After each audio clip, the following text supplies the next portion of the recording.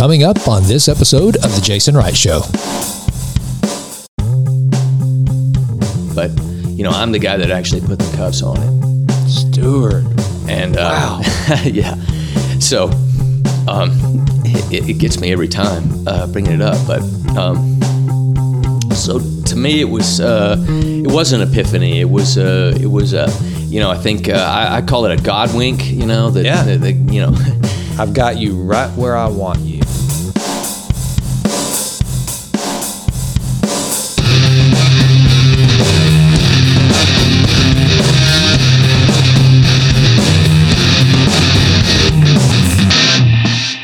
You want to live a life designed by you. You want more energy and vitality. You want to be a better thinker and doer. You want not just to live longer, but healthier longer. You want to increase your energy and focus to multiply your production. Once you do these things, you want to make it stick. I'm Jason Wright, creator of Massively Transformative Habits, and I want to be your personal performance coach.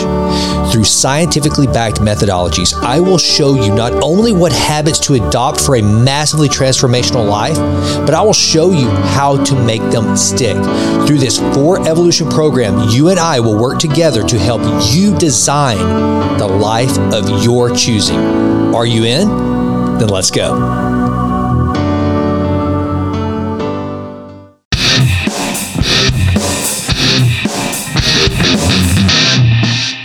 I'm here to learn about the projects that you've done post FBI, which are really cool. You've researched 2, I know for sure, for Expedition Unknown. Yes. The biggest criminals of all time, I guess you'd say. You've done the project with Dillinger. Yes. Looking for Dillinger's treasure. Yes. Really cool. I want to talk about that. You're an author. Yes. I want to talk about what happened out in Tenaha, Texas, which is, kind of here in our deep East Texas, some craziness going on. Behind the pine curtain. Exactly. All right. So let's just say this. You're working on a project with a very famous criminal duo. Yes. A lot of crime happened in Texas. Yes. But we can't talk about it. We can't talk about it. It's top secret. Whenever that happens, you promise to come back. I do, absolutely. Yes. This will be my 3rd Expedition Unknown episode. And I've had a blast doing these things, but so far this one is even more fun. And so I actually know more about this particular case than I did the previous 2. So it's something that I just have a lot of knowledge about. And so I'm just having a blast, doing the research on it, and that kind of stuff to me is actually fun. It's not work. Well, tell me, what was the first one?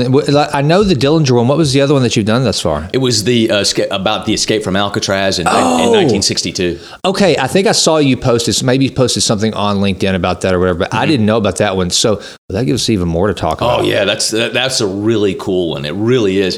In fact, if I'm not mistaken, I think that might have been the highest rated Expedition Unknown ever. Okay. And at the end of it, I think we pretty much, within, I think, a 99% conclusion, determined that those 3 guys actually made it, really? A successful escape. Yeah. Okay. Well, all right. Well, then we got, this is bonus then, because I didn't even know we were going to talk about Alcatraz, which is, at one time, it was the number 1 visited tourist spot in San Francisco, I think.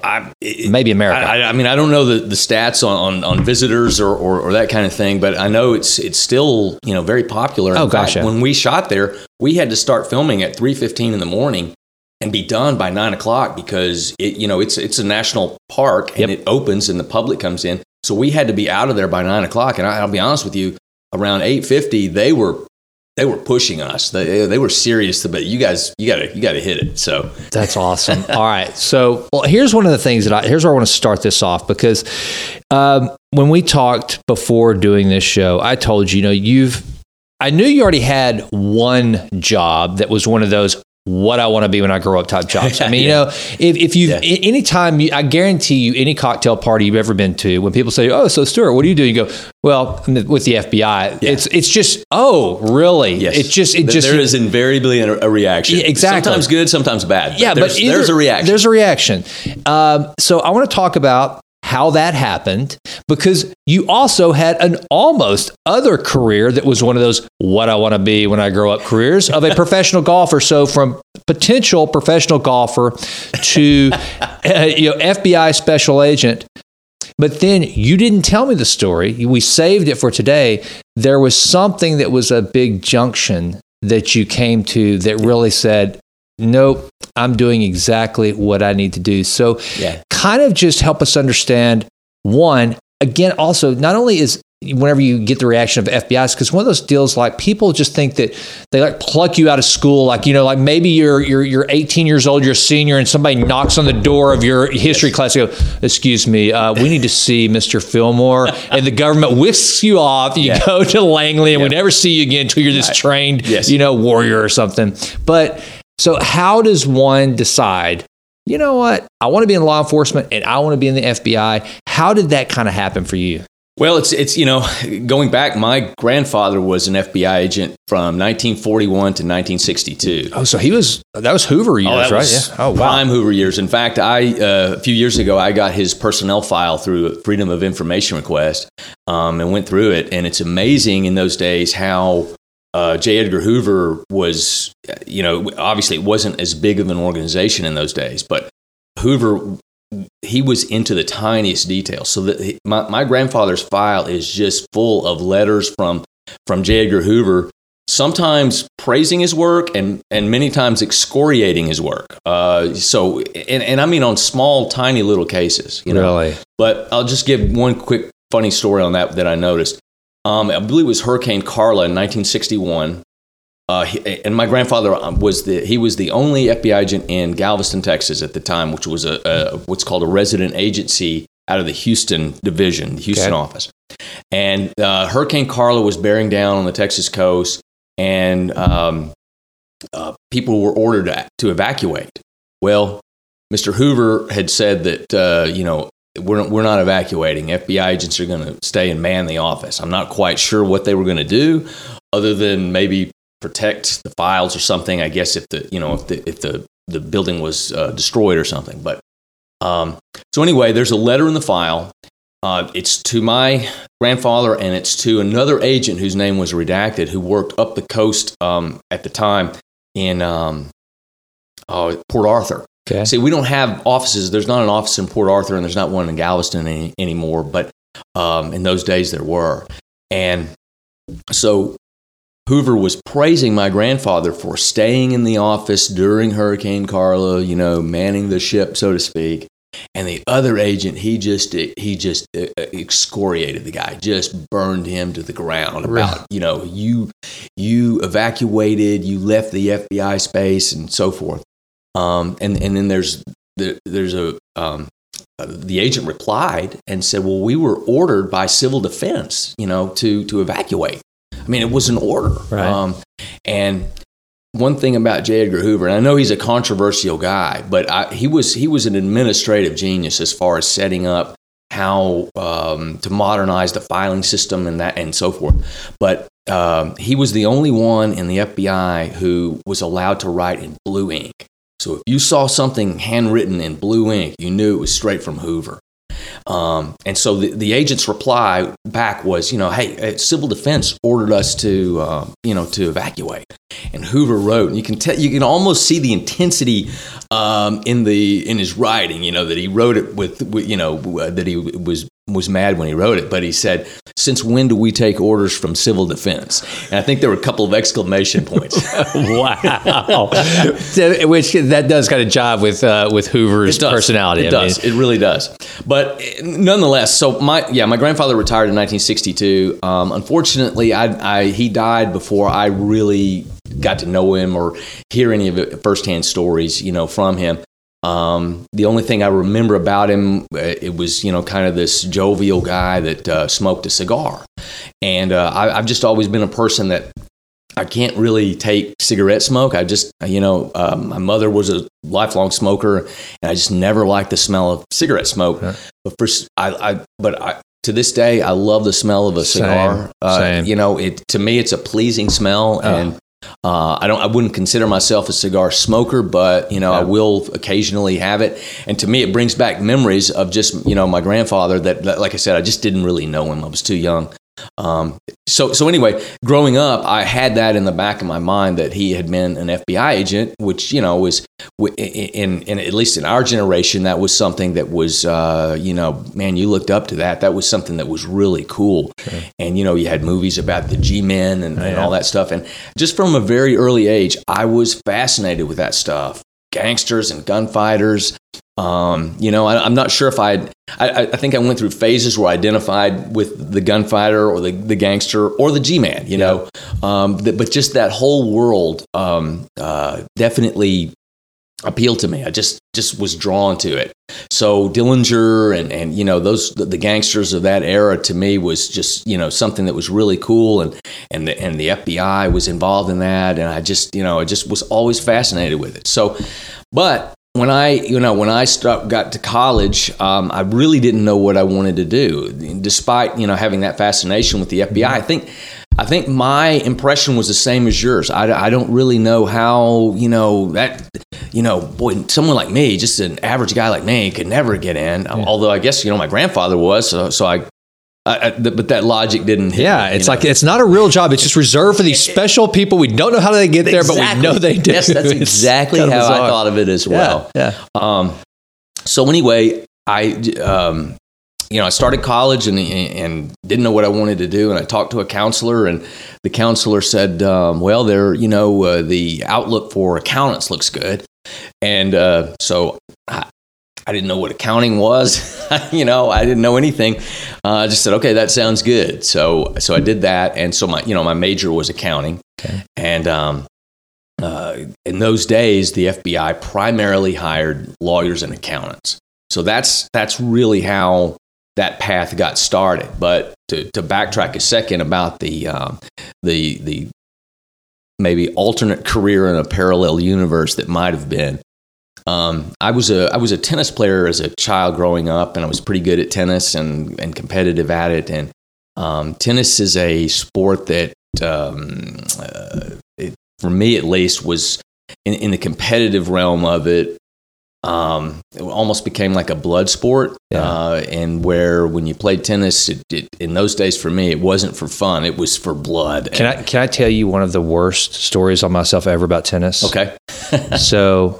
I don't know what this says about the podcast, but my mother and father don't even listen to my podcast, so I don't have to worry about her hearing this story, and bringing it up to me again at Thanksgiving or anything. But so we were playing. I grew up playing tennis also, and it wasn't that great, but I loved it, and I was very competitive, and I was a terrible sport. And one day we were playing in this mother-son tournament, and I'm just playing horribly. And so it's my turn to serve. I served every single serve into the net just to get through the game. I was so angry. I wasn't trying. I mean, it was just me being a bad sport. Yeah. I've never lived that down. Yeah. But that's the type of tennis player I was. Yeah. I did eventually win a city championship against Stephen Clark when we were like 10, I think. Okay. And that was the height of my tennis glory story. Okay. I mean, I was not quite the tennis player you were. I love the sport. I suck at it. I'm horrible. But it is one of those sports I can totally relate to you in that it is one of those that, man, it's just all bets are off. There's nothing that gets me more frustrated than a bad day on the tennis courts. Yes. So anyway. And I agree. I was the same way. I've said before that for me, it felt like in those days, looking back on it, that, walking onto the court, I was walking into the octagon, for a life or death match. And eventually that, I look back now, that pressure I was probably too emotionally immature to handle it. And so I just quit. I just absolutely quit. And so, that was right the summer after I graduated high school. I just was done with tennis. I didn't get back to it for 27 years later to do that, to get back into it. But I think maybe within a couple of weekends after graduating high school, I went with a friend to play golf. And just really from the very first day I went out there on the golf course, I just had a knack for it. I could hit the ball. I could hit it solid. And if anybody out there that plays golf knows that feeling of hitting a solid golf ball, it's what brings you back, or at least for me, that's what fascinated me. Because that hasn't happened enough to bring me back. So I freaking suck, dude. Another good story on me. The last time I really played by myself was I was in Houston, and I was playing as part of a business outing or whatever. Third hole in, I caught a ride back to the clubhouse, said, I'm done. I'll never play this game again. I mean, I'm a horrible sport. I don't take losing well. And the thing about golf for me is that's a sport that it takes a lot of time, a lot of persistence, a lot of money to get really good at. Yeah. And I'm not going to invest all that in it. I suck. Right. I know you have to suck. Anything worth doing is worth sucking for a while. Yeah. And with golf, I just was like, no, exactly. It does everybody a lot of good if I just stay away from the golf course. So I never had enough of those hits to keep me going back. Yeah. But I want to say, and I'm probably wrong on this, but I want to say like the very first ball I hit it solid, and it just went straight as a string, and I was hooked from that moment. You're built like a golfer. I mean, you're athletic, you're lean, so that's good. And I mean, I'm blessed with a certain amount of hand-eye coordination, and so,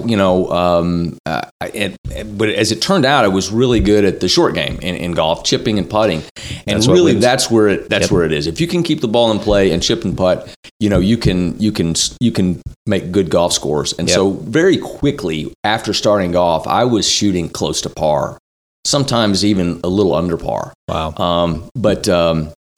So that said, that was, I was in college at that time, and in Austin, Texas at the time, at least, you could play Lyons Municipal Golf Course very cheap. As a student, I think it was maybe $3. I don't know. It was ridiculously low. It was ridiculously cheap. And they had a driving range there. And so a lot of my time was spent on the golf course. Honestly, not with the intention of getting good enough. I thought maybe that I could make the team at Texas, or that I could, really, I had the thought of turning pro. I look back now, it was a very naive outlook. But as we get older, we all realize, you think at 21 years old, you think you've got it all figured out. Yeah. And now I hope I have the wisdom to realize I don't even have it figured out at age 59. But at that time, that was my intention, was that I wanted to practice and get good enough and try to play on the team, and then maybe play pro golf. And I just didn't, I got good really quickly, but I didn't get to that level. So anyway, I found out, I honestly can't even remember now. But I found out that the FBI had hired lawyers and accountants.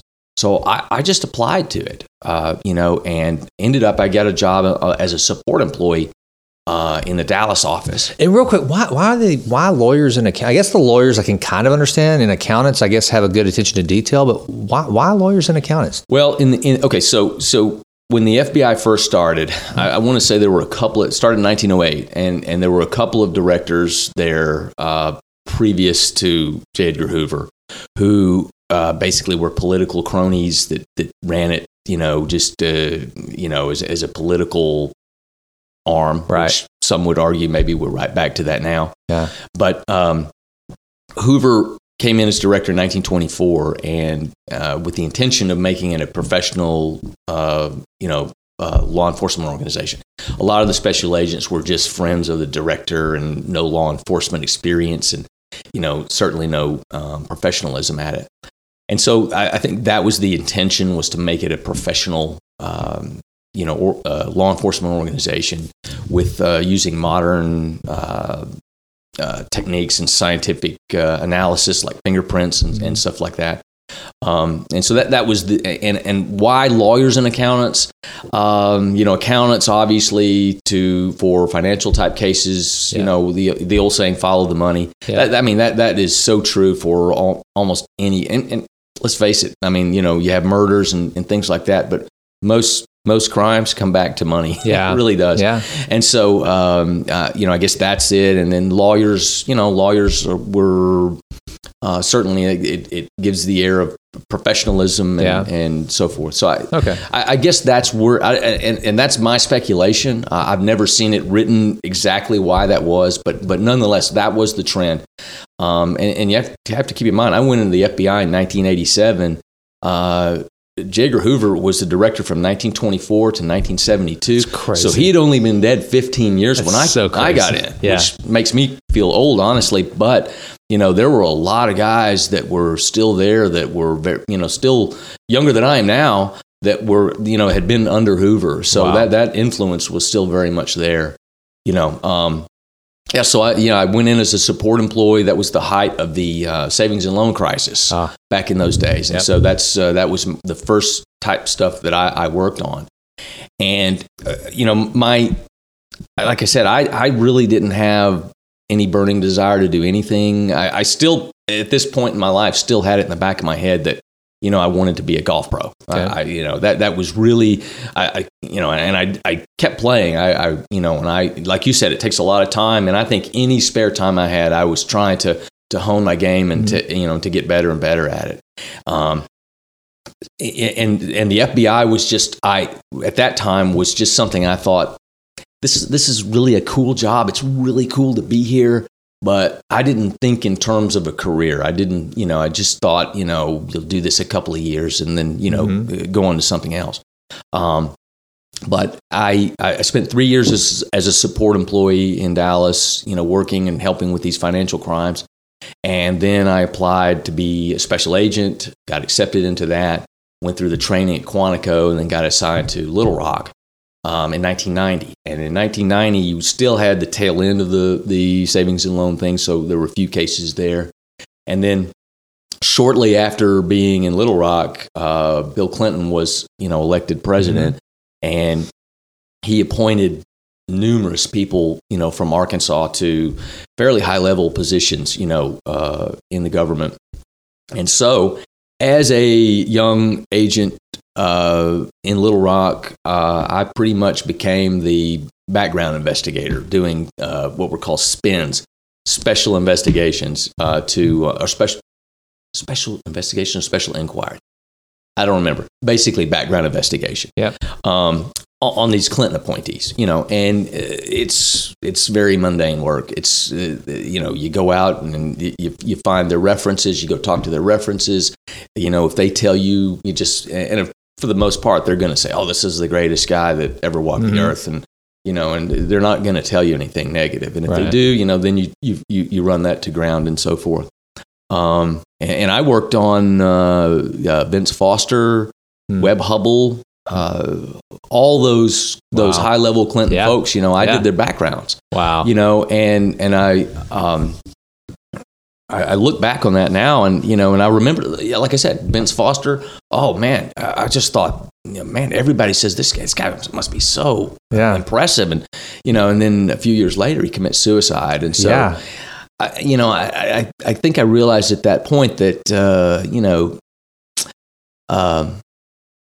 maybe these things aren't what they're cracked up to be, these background investigations, because it just seems we're just scratching the surface. And, but anyways, I didn't have enough seniority to question anything. I just did what I was told. Yeah. And well, that's got to be kind of a tough spot too. I mean, hey, by the way, the president-elect of the United States wants this guy for a job. Yes. So, Stewart, knowing that, why don't you go find out if the president-elect has made a good choice? Exactly. That's a tough spot to be in, man. Well, and also too, I when I told you when I first got in, there were still agents from the Hoover era that were, that they were in the ends of their careers, these guys. But the one thing that I remember about all of them was they all seemed to be angry.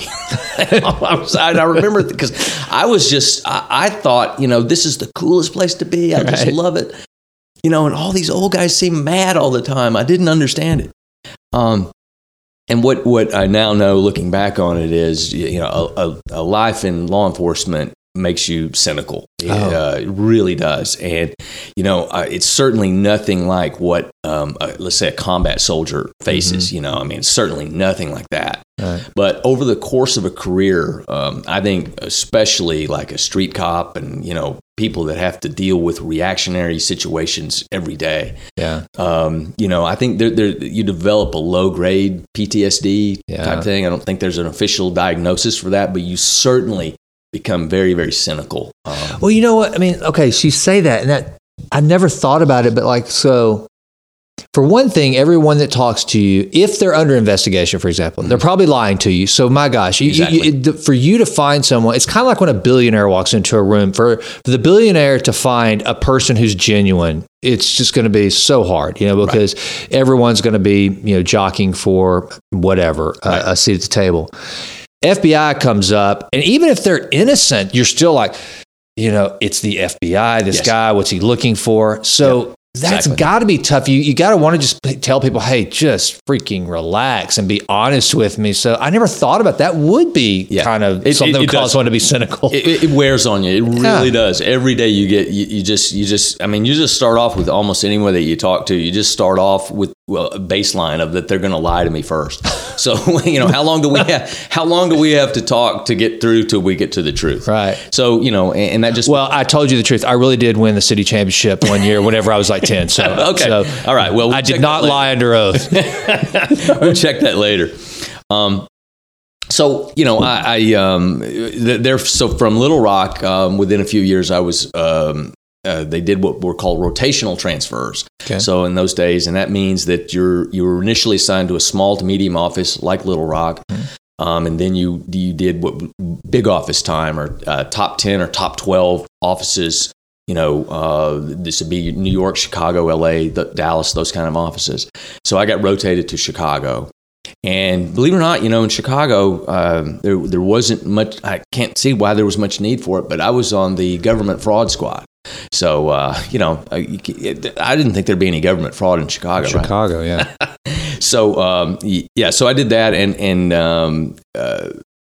every day in Chicago, I lived to afford someplace. You had to live out, and so lived about 35 miles from the office, out in the western suburbs of Chicago, and every day I was facing a 2-hour drive in. 2-hour plus drive home at night. I mean, it was really just, just wore on you. And so I saw a memo come out that the surveillance squad was looking for volunteers. In the bureau, at least in Chicago, that was not, if you were interested in advancing your career, getting on the surveillance squad was not the top of the list. Right. They worked weird hours. They worked. These are the guys in the white vans with the computer honing devices, or what? I mean, is that kind of? Well, I don't remember I don't think we had a white van. Well, or guess, or maybe a trash truck that was owned by the FBI. You guys are hiding out. I mean, similar things to that. But yeah, just basically, we didn't have the typical government issue cars. We had just regular cars that looked every day. And you're just watching stuff. Yes. And so the only thing that I knew about surveillance was that, like I said, it's not a real sought after thing. That's why they're having to look for volunteers. They have a lot of people raising their hand for this. But what I knew is that they had an off-site location, and I knew it wasn't far from my house. So, being 4 hours in the car, just commuting was killing me. I ended up now being in the car 8 hours a day with surveillance, but it was way different. So for instance, let's say that the bank robbery squad has a bank robbery suspect, and they just want to see where he goes and what his pattern of things is. Yeah. So, we would find where this guy is. We'd start an 8-hour shift and just see where he went. And, to me, it was a lot of fun because I was still relatively young at that time. You had the way surveillance works is whoever's you're following, someone will be relatively close behind him. That's the eye. So the eye is following, and we have radio communication. Okay. And so the rest of the team stays back away, and the eye just calls out where they are, what's going on. But the team is behind, but close enough, because every so often you switch who has the eye. so that if this guy's looking in his rearview mirror, right, he's not seeing the same car back there. Okay. So we switch out the eye, and there's probably 4 or 5 of us, or maybe even 6 or 7 at times. And so in Chicago, at least, to be in that trailing team that's not the eye, okay, you wouldn't believe how aggressive you had to drive to keep up, so that when it's your turn to take the eye, or if this thing goes crazy, you're close enough to be able to respond. Right. And to not know, and again, the guy doesn't look back in his rearview mirror and go, wow, what's going on back there? Exactly. So in Chicago traffic, it was just a nightmare to try to keep up, but it was so much fun. Yeah. Because you got to run red lights, you got to drive like a crazy man. Stop signs and red lights became suggestions, because if you got stopped at a red light, okay, and the surveillance keeps going, there's a good chance you're not ever going to catch up. Wow. And so you had to keep up, and you had to drive aggressively to do it. And for me in those days, that was a lot of fun. It wouldn't be fun now. Yeah. But we also worked weird hours. And so that allowed me a lot of times to be home, during the day. Yeah. And so as it turns out, kind of like when I was in Austin, there was a golf course near my house that if you were a resident of that particular suburb where the golf course was, and you showed them your water or electric bill to establish that you actually lived there, you got maybe a half price break on the green fee. And so it was relatively cheap to play this course. It was right by my house, and so I had a lot of time during the day, to go do it, and it just kind of had the course to myself many times. So I kind of got that. I just got to play a lot, and my game got a little sharper, and I was in my early 30s, and still had that itch. I still had that itch to that I could play pro golf. Mm-hmm. And I realized at the time that I'm somewhat at a crossroads, that if I don't do this now, it'll never happen. So I signed up, and at the time you had the PGA Tour and you had the secondary tour, which I forget what it was called at the time. Maybe the Hogan Tour. But anyway, you had the PGA Tour is essentially the major leagues, right? Right? And then there was a secondary tour, and then there was a third level tour at the time it was Hooters, the restaurant Hooters sponsor. It was called the Hooters Tour. Right. So essentially, it was minor league, professional golf. Mm-hmm. And so they had a qualifying tournament for their tour that would get you exempt, and so that would get you into every tournament. And so I played in the qualifying tournament. It was down in Florida. I had never, I'd never played really. I was a tennis player growing up. I just got good at golf. I'd never played competitive golf. So the first tee of that qualifying tournament, I had the jitters like you wouldn't believe, and I hit the ugliest shot off the tee that it got maybe 10 feet off the ground and went maybe 50 yards, and just was ugly. And I ended up though, I kept going, kept playing. I don't remember what my scores were, especially that first day. I might have broken 70, but I don't think I did. But nonetheless, my scores for that tournament, that qualifying tournament, were not good enough to be exempt. Probably not even close. Yeah. But I did get a couple of calls later on that summer to play in some Hooters events, and so I did that. Same thing. I shot right around par. I didn't make the cut. So par's not going to cut it in pro golf. And but I did actually kind of I say the mountaintop. I got to the top of the mountain a little bit and kind of had the view of it and thought, maybe I could do this. I'm not making the cut here. I'm not.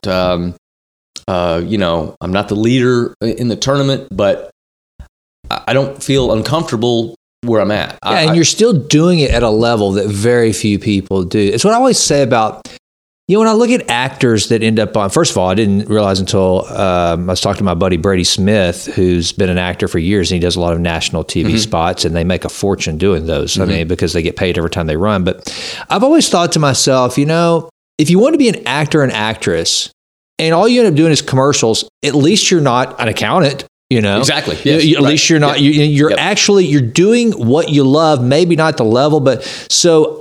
I say the same thing with people that have played, minor league baseball. So at least you're getting a taste of what it would be like. That's a better way to say it. If I were a pro golfer, and by the way, I'm actually taking it to a level that either just because people don't have the guts to go, so, what, I'm going to go try to qualify for one of these tournaments. I don't care. So I admire what you were doing. I mean, man, because one of the things about me is I'm like, I'll do all the weird stuff that nobody else will do. And there's not many people like us that'll go, what the hell? I'll go try to be a pro golfer, right. So exactly. I get it, man. Yeah. That's a long way of saying, I get exactly what you're saying. So you're looking at it and you can kind of feel it. It's a nice simulation of what life could be like if you were to really dig in. I got it.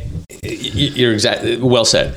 So yes, a good simulation, but the reality of it was I didn't have the money to support that, pursuing that, to sustain myself, chasing tournaments, especially if you don't make the cut, you don't make any money. Yeah. I just didn't have the money to do it, and I wasn't good enough to attract a sponsor. So it just was. I just basically that taught me, or I realized, hey, you're good, you're not good enough, or at least the circumstances don't allow you to pursue this, and I made peace with it, and just decided from then on, okay, the pursuit now of trying to be a pro golfer was, pretty much, I won't say finished. That's not the right word, but I came to peace with it, and just, I didn't feel like there was no regret that like, my life is ruined because I didn't make this or whatever. It was just, a lot of it was just being naive and young, and you have that feeling when you're young that you can just do anything. Yeah. And I at age 32, I think I still probably had a touch of that everything is possible. But real quick, can I commend you on something? Because it's something I talk a lot about in this podcast, Stewart, is that the doing away with regrets, and you have to get rid of a regret today that you could have tomorrow, right? And so, so many people won't even take that step. They'll just what if themselves to their dying day. Yeah. What if? Right. You said something there, you made peace with it. You gave it a shot. Yeah. And even if it was, maybe you could have gone further. Maybe you could have found the money, but you gave it enough of a shot to look back today, sitting here in 2023 at my dining room table and go, I tried it and realized, and I'm glad I did. Yeah. But I'm at peace with it. Yep. So many people, I think, fall into this trap of, I could never do that. And then they end up, when it's way too late, they look back on life and they go, because hindsight is 20/20, and also we gain wisdom as we go. Yep. We realize we're a lot more able to take lumps and take setbacks, and you look back and go, I don't know, I'll never know. And it's like It's like I always like to tell people, there is no pot of gold at the end of the rainbow. There's only that gold you pick up along the way. Right. And I'm a firm believer in this case. Yes. As long as you live, you will have your pot sitting by your bedside and go, you know what? That's a nugget of gold that I can tell you what it's like to play. I can tell you what it's like to play at a competitive level where I'm having to tee off and the spectators are bearing down on me, which to me is one of the most nerve-wracking things. I'm not a golfer, but I do, I've gone to watch tournaments, and I think to myself, these guys that are teeing off with all these people right there, it's like, I can't even do it when there's no one around. Yeah. So, I just want to commend you and encourage anybody that's either watching or listening, give it a shot. Yeah. If nothing is, I agree. If the only victory in it is that you rid yourself of future regret, I think it's worthwhile. So thanks for indulging that tangent, but I really do admire the fact that you at least said, I'm going to give this a shot. Yeah. That's awesome. Okay. Now, again, it was, I agree with you, and I think the same thing. People, if there's something, a dream that you have, pursue it. I mean, you know, as I get older, I realize life is so short. It is so short, and man. And it goes by so fast. And you know, it's just, you don't want to look back and say, man, I could have done that, or I should have done that, or whatever. But really, it was just more of a naive, youthful outlook, I think, more than anything. But I look back now and I agree. That's a well said. One more thing I want to add to this, and there's this huge ongoing survey. It's called the World Regret Survey or something like that. Mm-hmm. There are a lot of researchers participating in. I think I've got that right, that it's ongoing. But every time they look at the research, of all the regrets that people have, number one is always something they didn't do versus something they did. And this can be even when you're taking into account people that have truly destroyed families, destroyed lives. Right. Yeah. They're in prison. Yeah. You take all of these different categories of regret, and number one each and every time is something that I didn't do that I could have. So anyway. Yeah, just to go ahead and try to just hammer that point home. So no, I love it.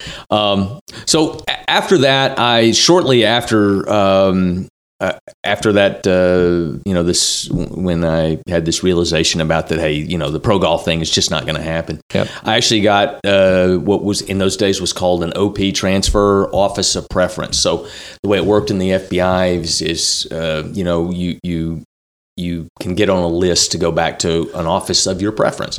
And it's based on seniority and the needs of the office there. And I was really lucky. I got, they needed an agent in Tyler. And I was, you know, I was on the list for it. And I got the call and I said, yeah, sign me up. I'm on my way.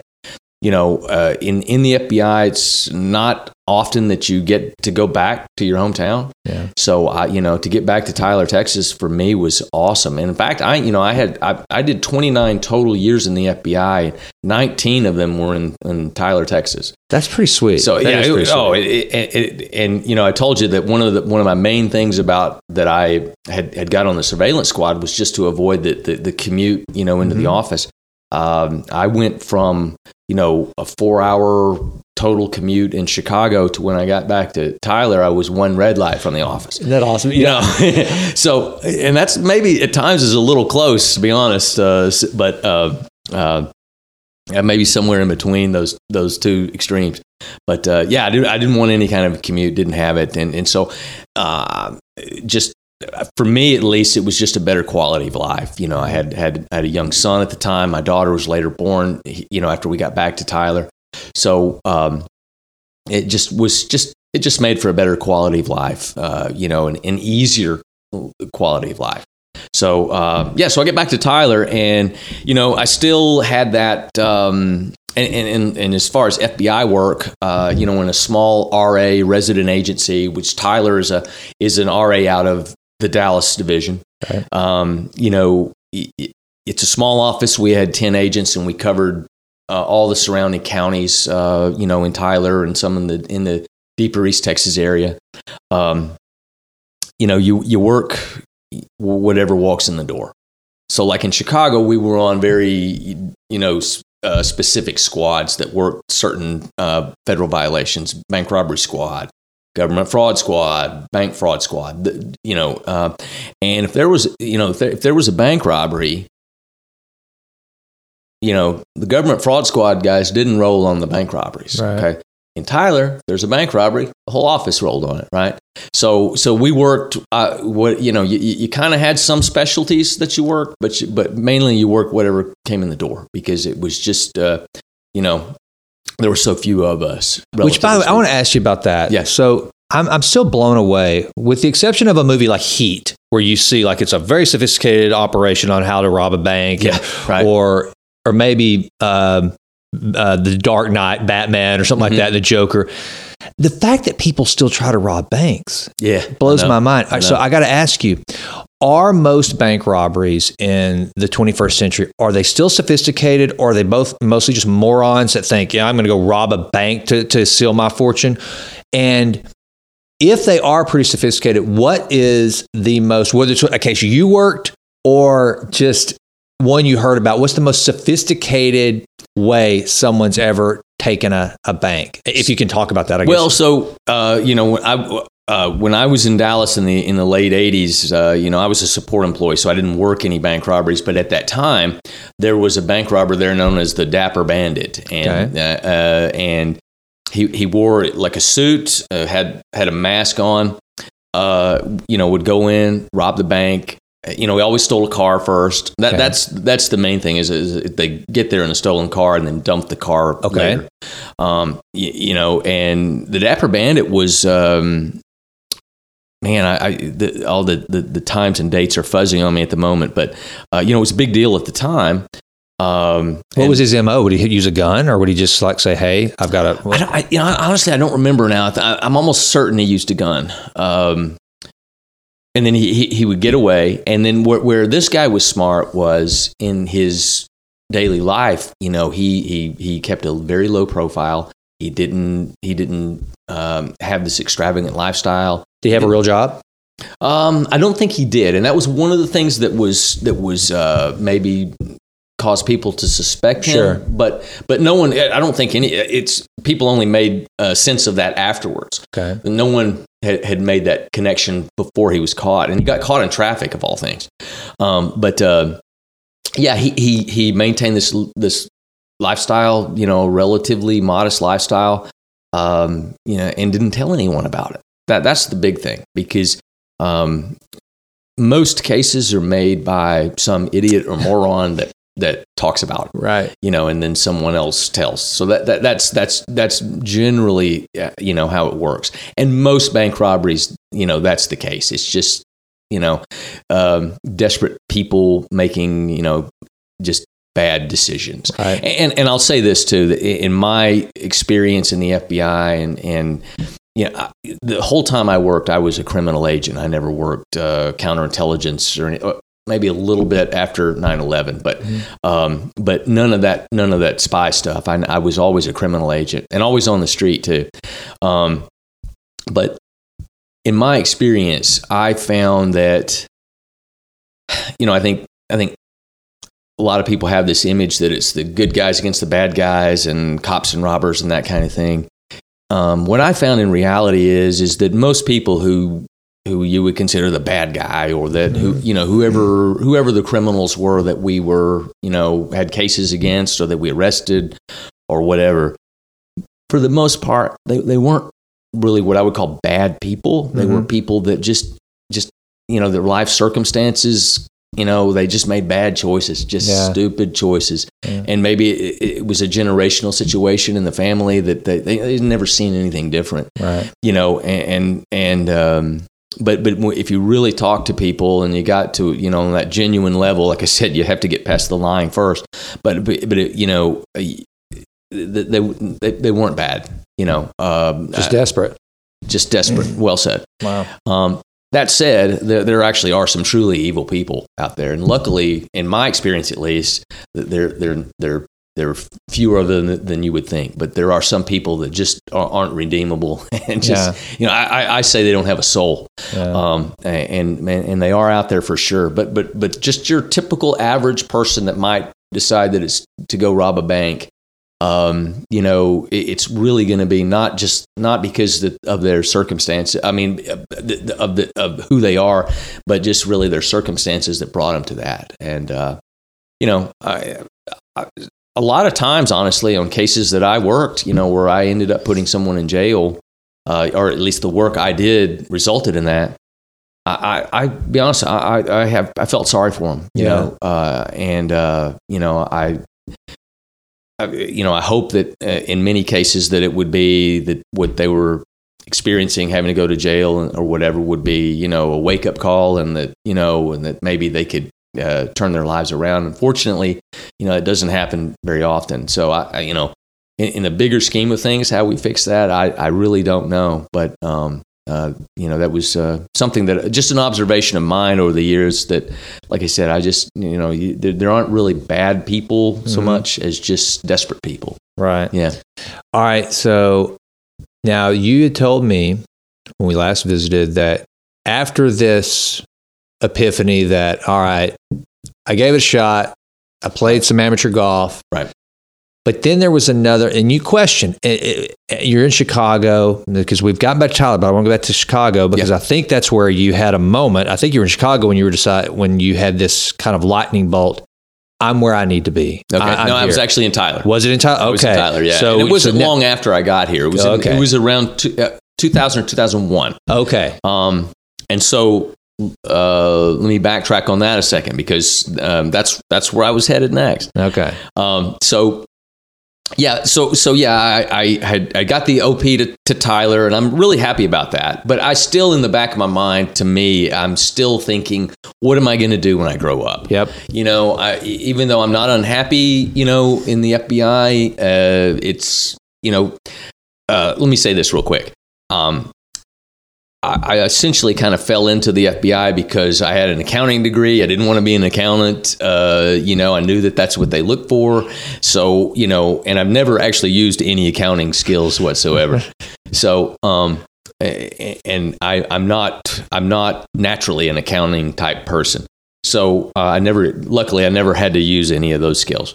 So, but for me, what turned out to be a good fit for the FBI was I like solving puzzles. Mm-hmm. I'm a puzzle guy. In fact, before I came here, and every day I do I do Wordle, and I do a crossword puzzle and a Sudoku puzzle. So we're a big Wordle family here. Okay. Yes. So don't say anything because no, I did. I got it on the fourth try today. So okay. I have finished the Wordle for the day. Okay.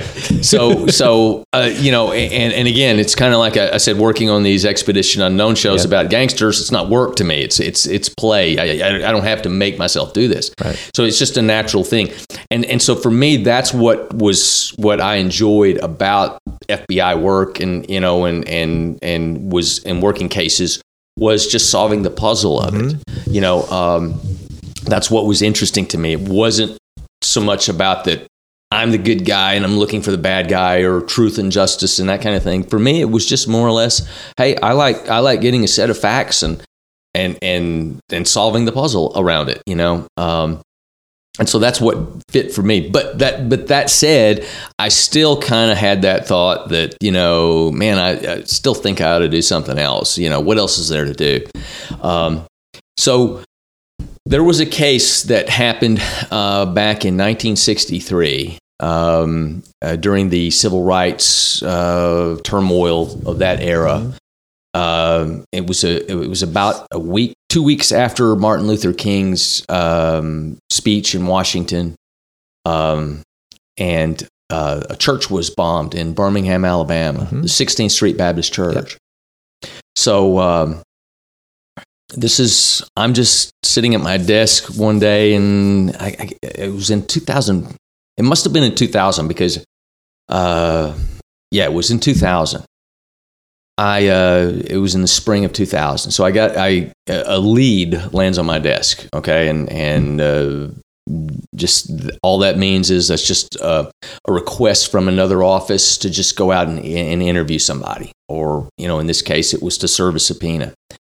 And so, when you get a lead from another office, they will, they'll give you enough information for context of what, if you're going to interview somebody, that you at least have enough background to intelligently interview them.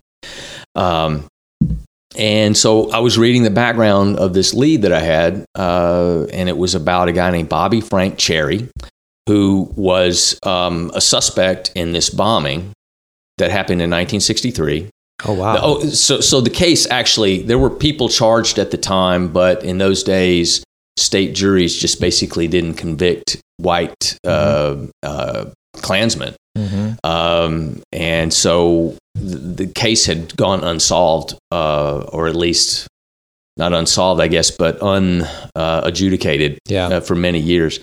And the Bureau had kept that case open, although it was a cold case, obviously, but and I didn't work any of that, anything to do with the case, but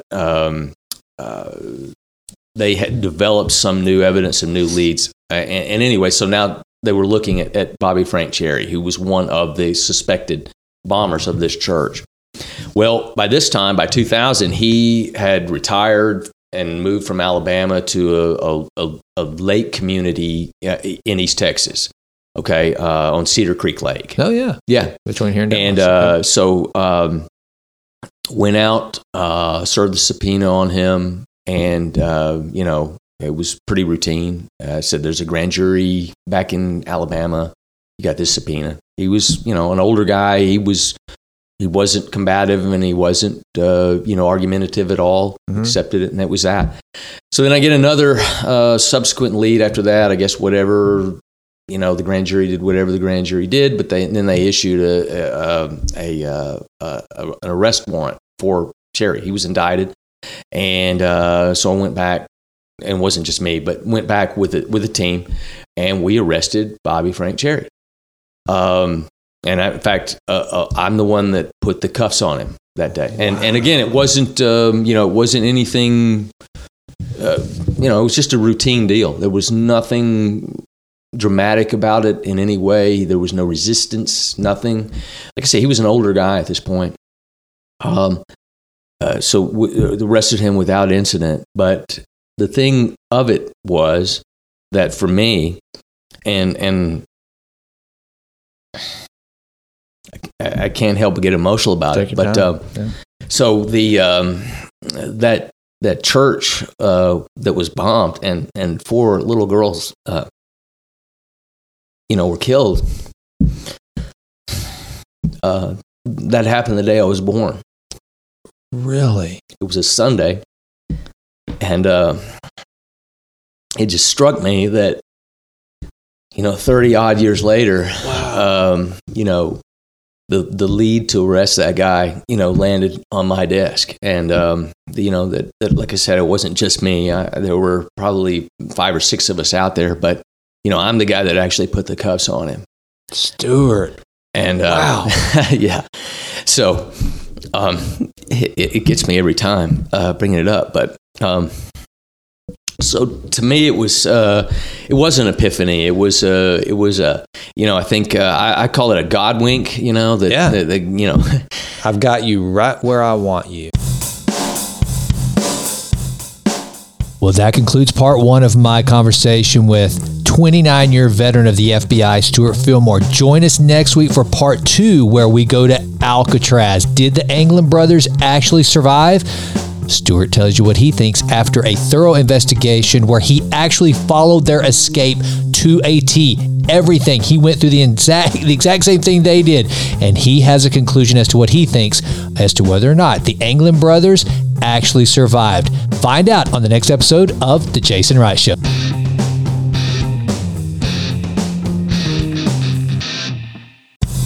Well, that does it for this episode of The Jason Wright Show. Thank you so much for listening. This has been a Texas Titan Media production. Fourth Wall did the music.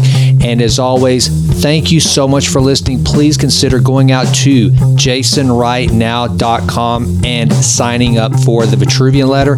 Also, please go out to iTunes. It takes like 30 seconds to just leave us a 5-star rating.